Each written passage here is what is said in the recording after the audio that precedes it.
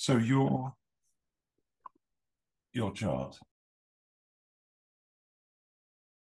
There are one or two things that stand out.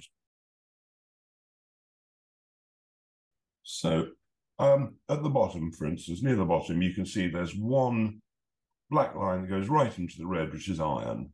Yeah, I mean that's serious. I mean, off the scale, literally. Exactly. But does it have any relevance whatsoever to your health? No. Does it not? Right. Okay. Because you see, so, this is a hair test. We could have done a blood test. We could have done an intracellular test. I mean, all sorts of different tests we could have run. But this one is just the hair. Is there a correlation between high iron in the hair and your health? Not that anybody knows. So this looks really frightening. You think, wow, I'm Iron Man. Yes, you're Iron Man, exactly. Yeah. But actually, it's not necessarily relevant at all, in the same way that, let's say, we did a blood test and we tested things like magnesium. Whether the magnesium in your blood was high or low, again, is irrelevant. Absolutely irrelevant, because it's not about what's in the blood, it's about what's absorbed into the cells. Yes.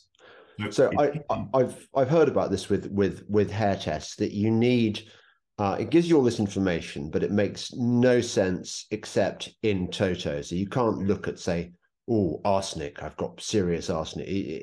There are reasons why. It's the balance, isn't it, of the particular metals that Yes, you've quite a few need to be in balance. But a really interesting example, I mean, also you've got high mercury. Right. You've got, let me see, high arsenic, lead, mercury, silver, and nickel. Okay, so what does that tell us? Well, anybody, let's take this as an example, not you, but let's say we were looking at an autistic child. Yeah. You have two children, let's say they're twins, one's autistic, the other isn't, something like that. Now, we look at their mercury content and we see one child has got very high mercury in the hair, the other's got very low mercury in the hair. Right. So which one is the autistic one? Well, the likelihood is it's the one with the low mercury. Oh, really? They're not excreting it. You've got loads of mercury in the hair. I would have loads of mercury in my hair because we're exposed to mercury. It's Right. air from coal-fired power stations. If we eat fish like tuna or whatever, loads of reasons why we can get mercury. And so the issue with the autistic child is they're not able to excrete it. Now they've got brain problems because of it. So the fact you've got high mercury in itself isn't that surprising, because most people do. However, the tie-up is so interesting. Now, what is the mineral you are lowest on? It is selenium. Right. Right? There are many things that are famous about selenium. One of them is the fact it detoxes mercury. Right. Now, the other thing that's super interesting about selenium is that in one study I looked at, where they looked at people with fibromyalgia, and you could maybe call that ME, or you could call it Lyme disease, or you could call it a number of things. Yes. Probably, they're all low on selenium. Right. It's general. So selenium is missing in most soils worldwide. In some areas, there's lots of selenium, but in quite a lot of areas, US, UK, just bits of land which never had that much, maybe in the first place, but because if the land has been destroyed 30 years ago by spraying on some DDT or something, it may be that everything that used to create the selenium in the soil is wiped out. The bacteria, the worms, they never came back. How many thousands of years does it take to put all the good guys back in the soil again after you've wiped them all out? Yeah. I don't think anybody knows. But when I had an organic farm years ago, 30 years ago, I had an organic farm. This was in Spain. I asked the organic people to come and certify me so that I could have their stamp of approval. So they came around and they did a little soil test and said, "Oh, it's absolutely fine." I knew it'd be fine because I bought land that had never been poisoned in the first place. And I said, "Well, what would have happened if it had been poisoned? Let's say there'd been a manufacturing plant on this bit of land that had been chucking out mercury into the soil because they built batteries or something. how long would it take to rectify that soil? And they said, well, we pass almost everybody if they've left the soil alone for 3 years. If it's really badly contaminated, we wait till 5 years and then we give them an organic certificate.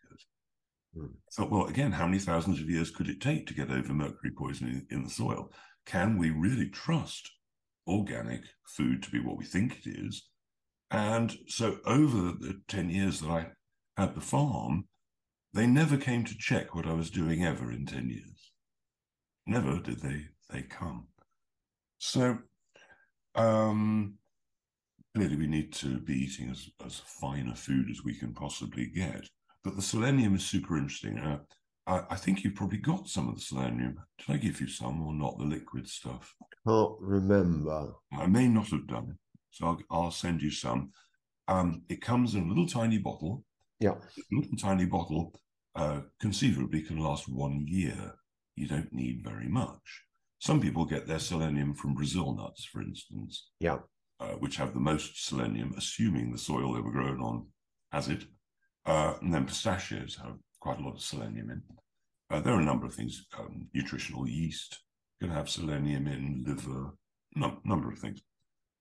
So what I've noticed with selenium, and this was first observed in the 80s and 90s, with the people who are addicted to certain substances, particularly opiates like methadone and stuff, alcohol, sometimes by taking maybe 10 times the daily amount for 2-3 days, that people come off drugs, prescription drugs, all sorts of recreational drugs, not necessarily marijuana, so you don't have to be too scared.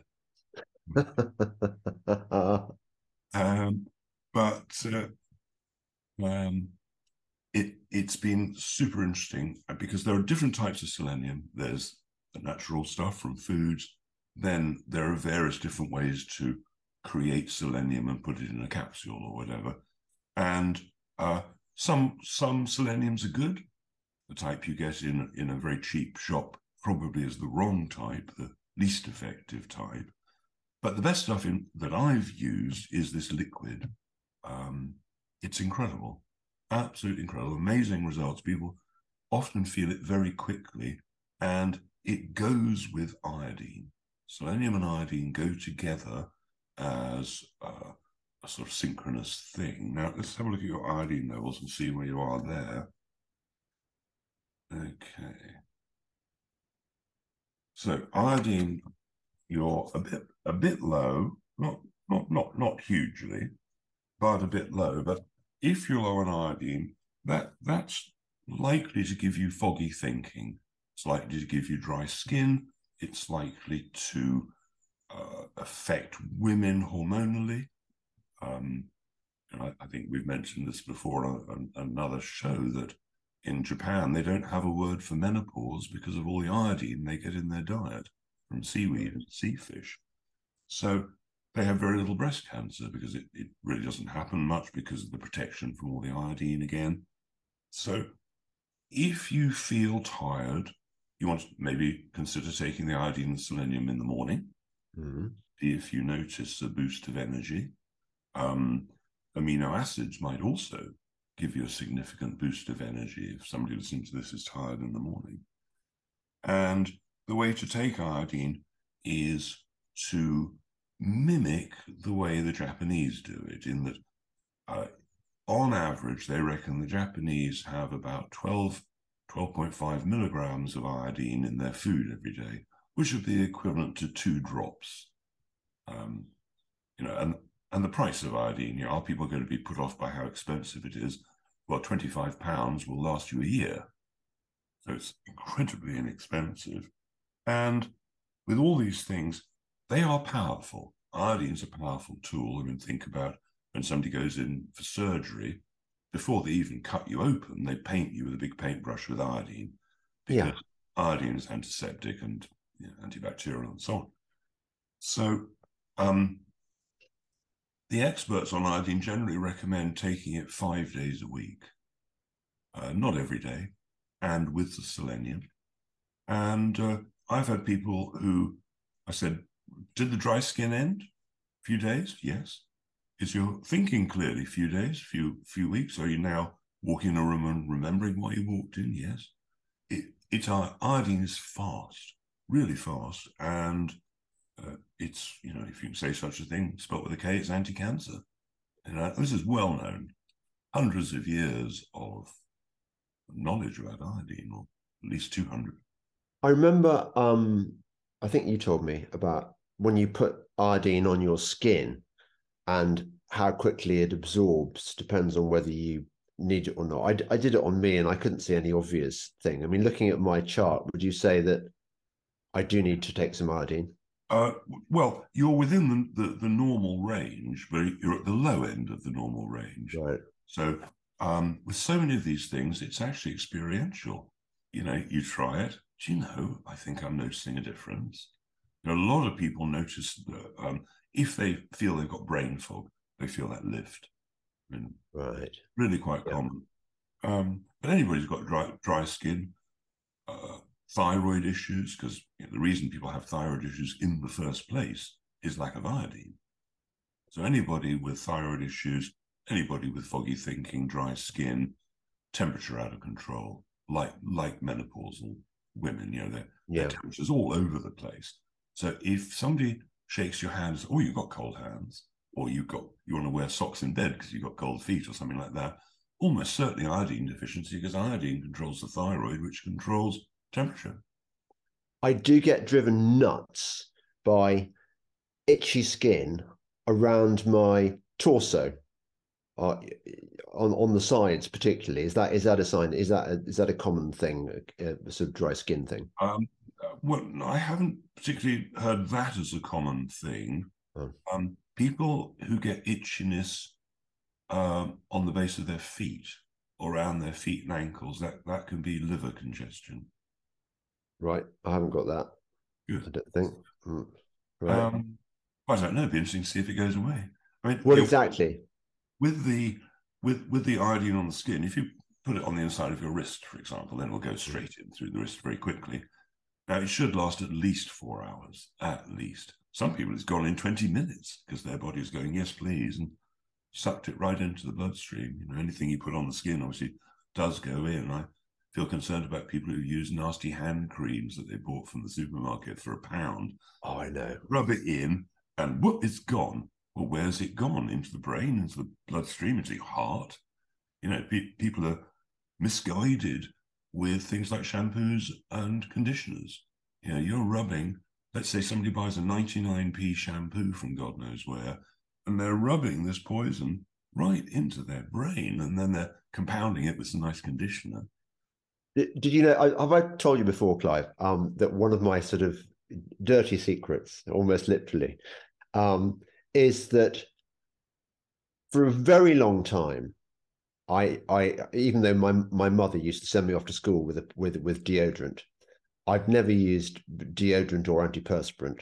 Me neither. Um, I stopped using shampoo 10 years ago, and I've never used soap except to wash my hands. So I'm thinking, what maybe one of the reasons I'm among the awake is that I haven't been poisoning myself daily with all these things that are part of most people's routine. Well, absolutely. You know, I used to work in the contact lens business 40 years ago, and there people were putting thimerosal in their eyes every day with contact lens solutions. You know, thimerosal is a mercury sort of compound, and every day they're putting mercury into their eyes. People are doing this stuff because they think it's fine. They don't realize that maybe actually the stuff they're putting in their eyes is fine, but the preservative, that's the thing that's, you know, maybe doing them brain damage. It's not just that they think it's fine; they actually think that it is doing them some good. They think these industries, the pharmaceutical industry or whatever, they're also heavily regulated. That there is no way that you could go into a supermarket or whatever or a chemist and buy stuff which is poisoning you. I mean, that's how people think. Yes, yes, of course, of course. Let's have another look at the chart here and see what else is high. Now, Yeah. we've got, I mean, like most people, they're mainly high. I mean, you've got high aluminium, antimony. Arsenic is really high. Vitamin C will help bring the arsenic level down, and probably things like MSM sulfur and things like charcoal. So MSM sulfur, when let's say you've got mercury poisoning from the tuna or the metal fillings or Yeah. pounds or whatever it is, it builds it's in your cells and stays there. But if you add sulfur, the mineral sulfur, sulfates metals, sulfates quite a lot of toxins, and all the sulfates are water soluble. So you want to get rid of the mercury and the arsenic and so on. MSM sulfur will draw it out of the cells, turn it into a sulfate. Now you can pee it out. But there's one contraindication with sulfur, is that you have to take enough. So imagine you've got this load of mercury and you want to get rid of it. You take this much sulfur, let's say you took half a teaspoonful of sulfur or a capsule or something like that. Now, that would probably do quite a good job at drawing it out from deep in the cells. Mm. If you've taken enough, it'll come out of the cells into your bloodstream. Now you'll feel worse. Yeah. And then it'll go back in again. So the thing when you're taking MSM sulfur is, if for some reason you feel worse, take more, because you've mobilized it. You just now need to kick it out. So sulfur's very, very important, and most people eat it in the form of it's in liver, it's in cruciferous vegetables, it's in eggs, it's in onions, it's in garlic, shallots, it's in ginger. It's one of the components that makes some of these foods really quite good for you. But you've named some of my favorite things there, Clive. I've always been almost unhealthily, no, that's the wrong word. I love liver. And I'm always, it's my favorite thing, actually. I love lamb's liver. And I'm always happy when in anticipation of it. I love eating it, a huge plate full of it. And I always feel great afterwards, which is presumably my body's way of telling me you need liver. Absolutely. And, when the carnivore makes the kill in the wild, it's always the liver they go for first, because that's where the nutrition is primarily. There's not much in the flesh. They might go for the kidneys or the brain or the heart after that. So it's interesting what they choose when given the choice. And most of us are low on the nutrition that liver gives us. It's full of vitamin A. It's got all sorts of fantastic things. One of my favorite stories actually was told to me by a medical doctor, Dr. Jennifer Daniels. And she was the person who'd been vegan the longest, longer than anybody. She couldn't get out of bed. She got weaker and weaker and weaker, and her intuition kicked in and says calves liver. She got somebody to bring her calves liver, and she was out of bed feeling much better by the end of the afternoon. Blimey. But that's quite a shock for a vegan. I mean, that's full carnivore, going from vegan to calves liver. Unfortunately, every vegan that I've known long term is no longer vegan. I mean, some people carry on being vegan their whole lives. They get away with it. But most can't keep it up long term because they start running out of taurine, taurine the bull from taurine from beef and so on. That's is for the eyes. That's why I put in my magnesium blend, I put some taurine in the form of magnesium taurinate in there for vegans, just to help them along if they don't know. Then B12, B12 is all the B vitamins are the energy things. And what doctors don't know is how to test properly for B12. So people go to the doctor and they say, your levels are all right. But for a doctor, if you're in the green or the yellow, that's probably all right for them. Yeah. They're looking for the red. But because I believe they look at the B12 numbers incorrectly, they're missing what's going to become multiple sclerosis. They're missing what's going to become Parkinson's. They're missing what's going to become dementia and Alzheimer's, because B12 deficiency can lead to all those things. But by the time you're getting the symptoms, it's too late. Right. Right. So, okay. So other things that you've got that are above the sort of green line. The fact is, with the B12 test, let's say here's the middle line at 50. You're at 49. If you were one more, you'd be in the red. But you're fine. Yeah, yeah. You're absolutely fine. So the other things that are high for you, colloidal silver, or silver rather. Now, I love colloidal silver as a remedy, but some people take it every day, which I think is foolish. I would Because only. it never goes, does it? Well,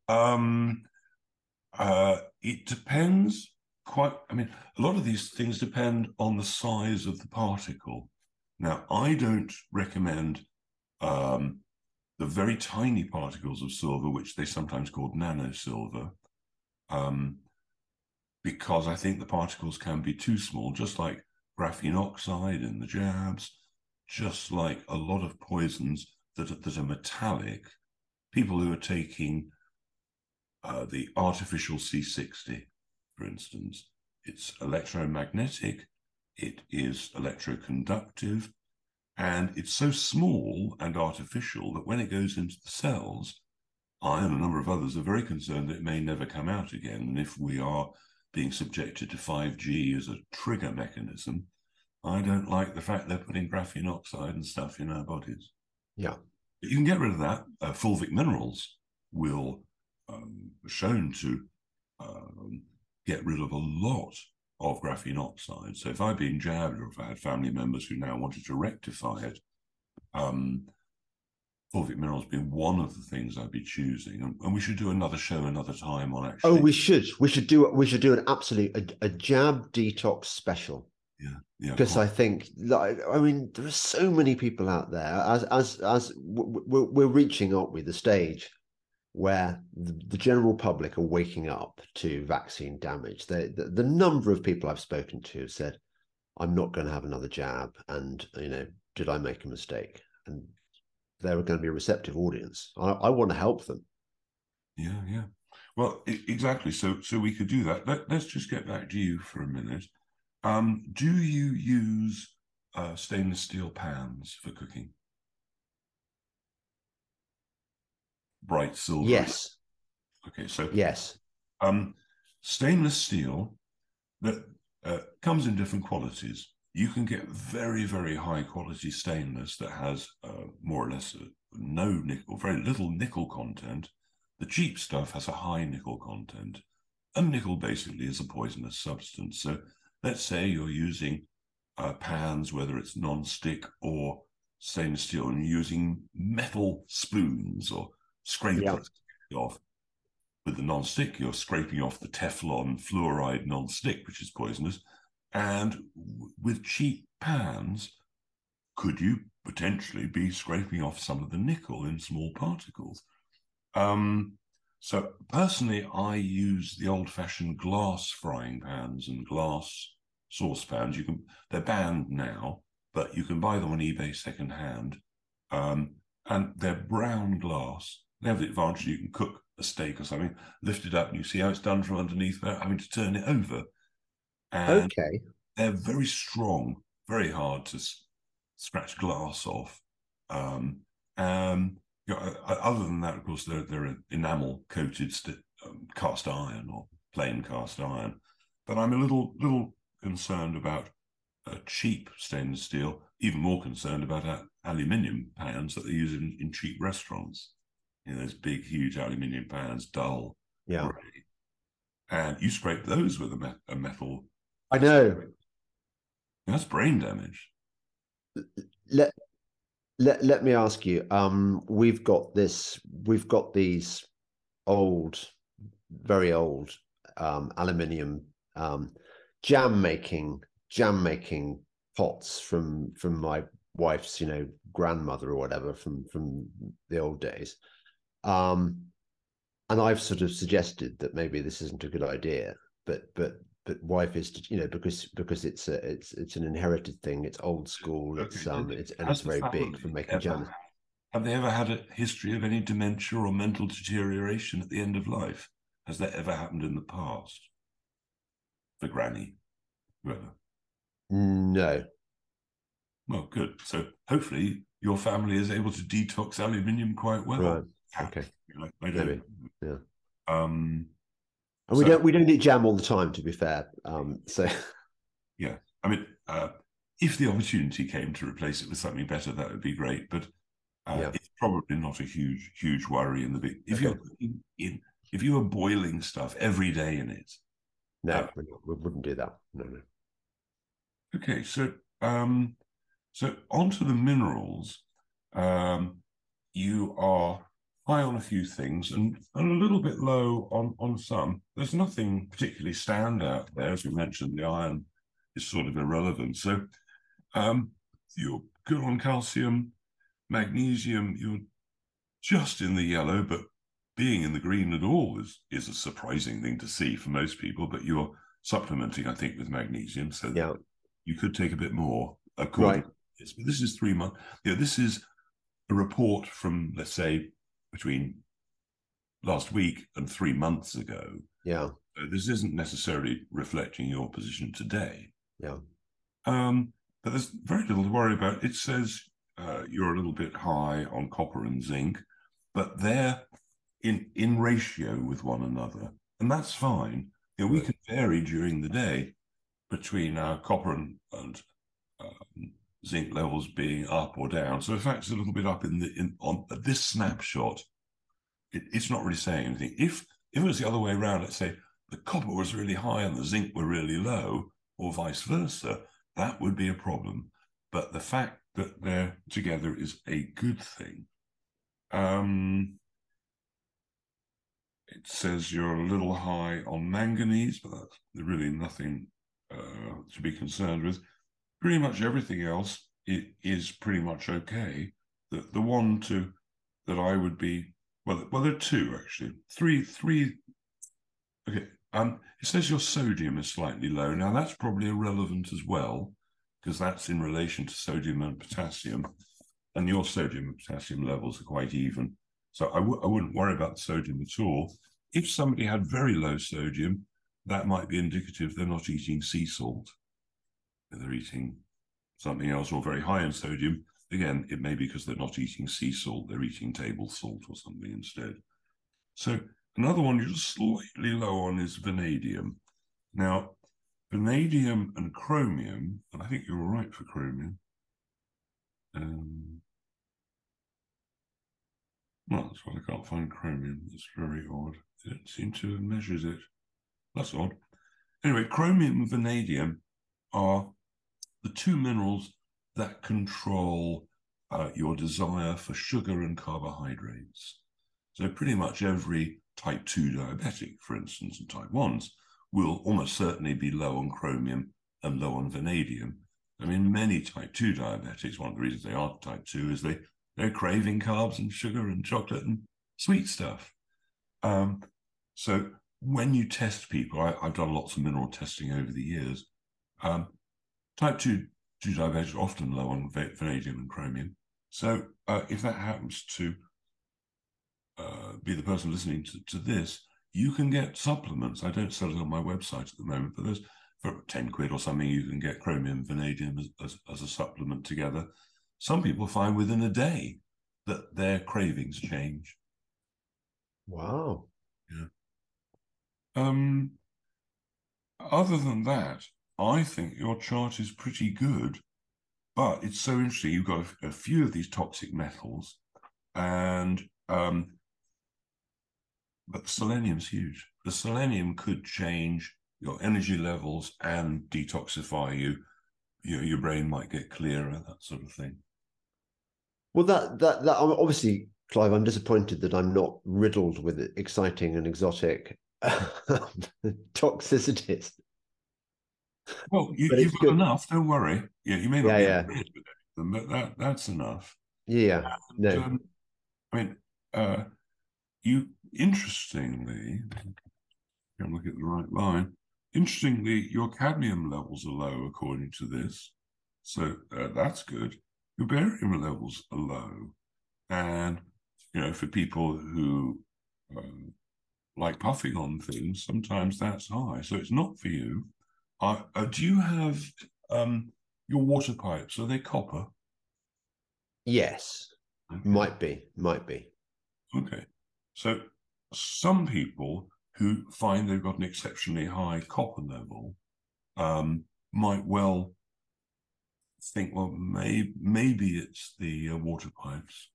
And nickel, quite a few toxic metals in copper pipes that are impure, for instance. Yeah.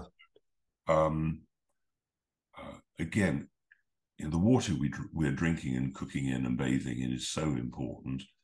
There are whole house water filtration systems if people could afford them, under £1,000. There are lots of criminals in the water filtration business who will sell you something that's not very good for a lot of money. So you want to find somebody good. I've got a link on my site to a company that I rate very highly. And what I did when I moved into this house about 8 years ago is I phoned up the water supplier, the water board, and said, look, can you send me an analysis of what's in my water? Because I want to know, is there a percentage of recycled sewage in the water? Because that means recycled birth control pills and antibiotics in every drug. Oh, yeah.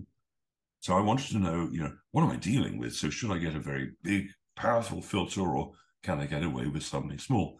Luckily, the report came back that there was no recycled sewage in the water. It was basically fine. There was no fluoride in it.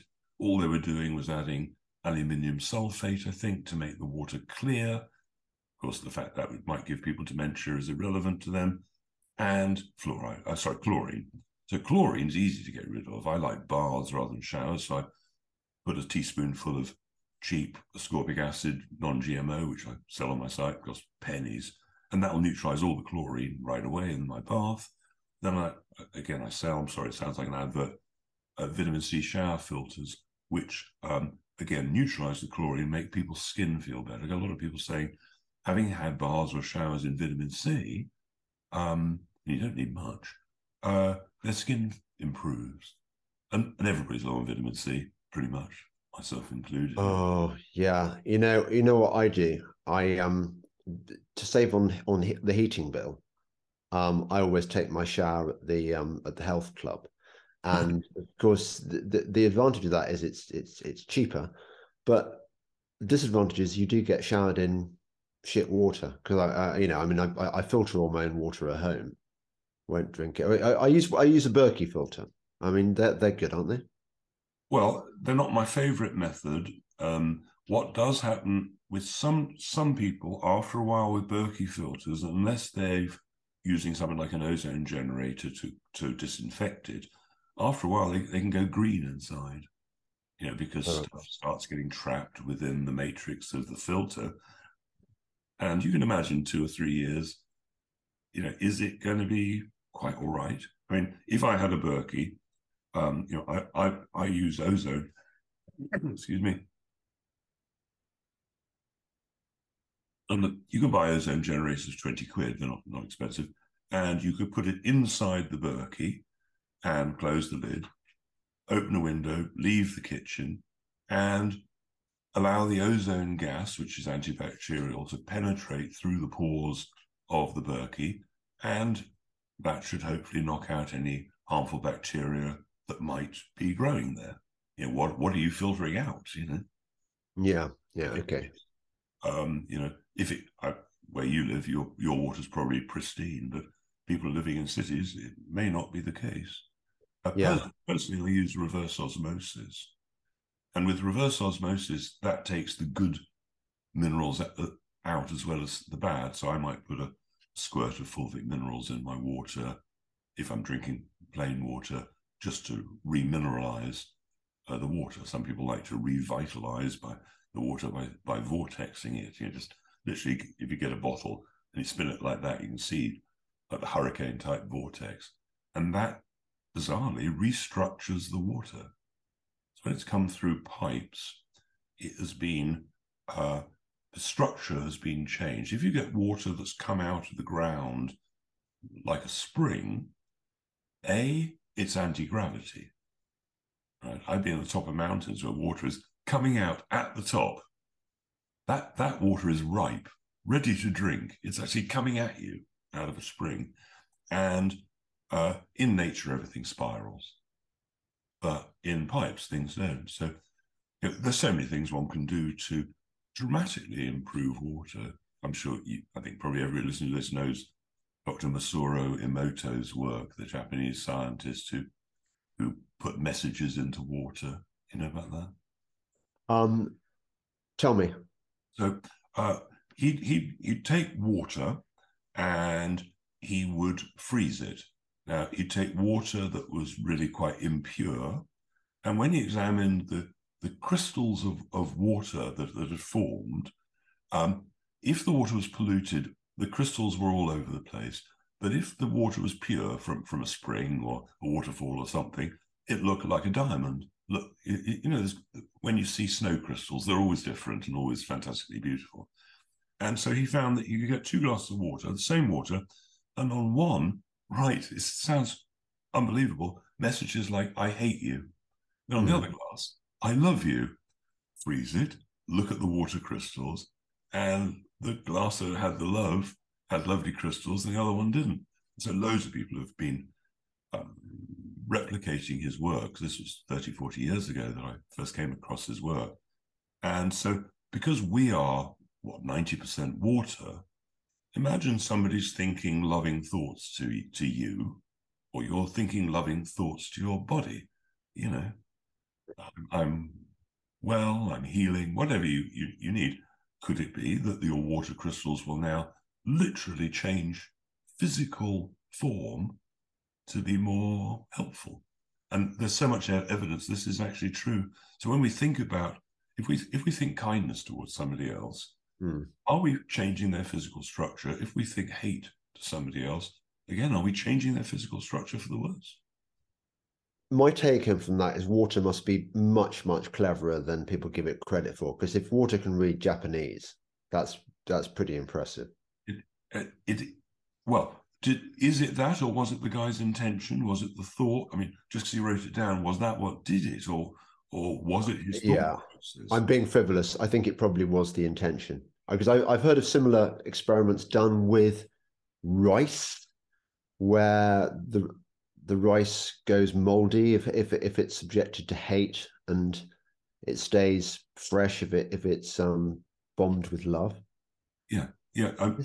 Crazy shit. It's proven science, even though it's surprisingly weird. Yeah. Well, I think we've talked about this before. That before I went down the rabbit hole, when I was investigating my first burrow, which was essentially the climate change bollocks, the entire green movement, and that was my first understanding of that there are these people who will lie to you in order to promote a particular agenda, and climate change is obviously one of the big ones. And I noticed that the people who were virulently anti people like me, who really wanted to dismiss us as climate change deniers and stuff, were also passionately wedded to Darwinism, Darwin, and fanatically anti-homeopathy. And I reckon there's something in homeopathy, and I've heard so many good things about the success in treating. Well, we can do a whole other one on homeopathy, but treating cattle, for example, which don't know they're taking a homeopathic, they haven't read the label saying. So I'm sure water does have memories, and I'm sure it is very, influenced by things like emotions and stuff. Well, quite. So I'm aware that you've got a meeting to go to in a few minutes. I do, yes. So I'm going to send you some selenium. Yeah. I'd be very interested to know how you feel day 1, day 2, day 3. Mm-hmm. See if it makes a difference for you. And I look forward to speaking to you next time. Yeah, that would be good. But one more thing. Are people, would you recommend to people, it's about 150 quid, isn't it, I think, to get one of those detailed hair test analyses? I had mine done, I think, by a lab in America. It took bloody ages for it to arrive. You have to cut off quite a chunk of your hair close to the scalp and send it off, and you get that full analysis, apart from the thing that you mentioned that it doesn't include. But are these things useful or not? Well, they can be. They can be really useful. I mean, I used to use them quite a lot, and then I changed to using a device that shone light through the body All and right. sort of spectrometry. Yeah. Uh, uh, and then I realized that actually I've been doing these tests for so long. If I ask people questions, I can generally find out what's wrong. So Right. if I had a choice of spending 150 on a hair mineral analysis or 150 on supplements, I would spend them on the supplements first because everybody's low on the same stuff, and we've talked about this in other shows. Magnesium, vitamin C, vitamin D in winter, selenium, iodine, zinc for some people who've got white spots on their fingernails. Everybody's low on basically these same sorts of things. And if money was tight, and I had a choice of doing the hair mineral analysis and getting the knowledge, or just trying it myself, because most people who try magnesium, for example, they notice if they take the right type of the right amount within a Uh, day. Talking of which, my wife swears by your magnesium. She's yeah. I Okay, can't what remember. what results does she get? Do you remember? Well, she feels the want of it. I know that. It's the biggest of all the things that I've discovered. Magnesium is the biggest. That's the one that really changes people's lives. It's good for sleep, isn't it? Stuff like that. Can be. It can be. It's good for depression. It's good for heart issues. It's good to stop cramps, spasms, headaches, migraines, epilepsy. It's Oh, the answer for constipation for most people. and also happy wife, happy life. Let's get some more magnesium, Clive. Yeah, absolutely. It's incredible because everybody's loving it. I mean, just everybody, from the stress we're all under, bad food, missing in the soil, that kind of thing. So it's universal.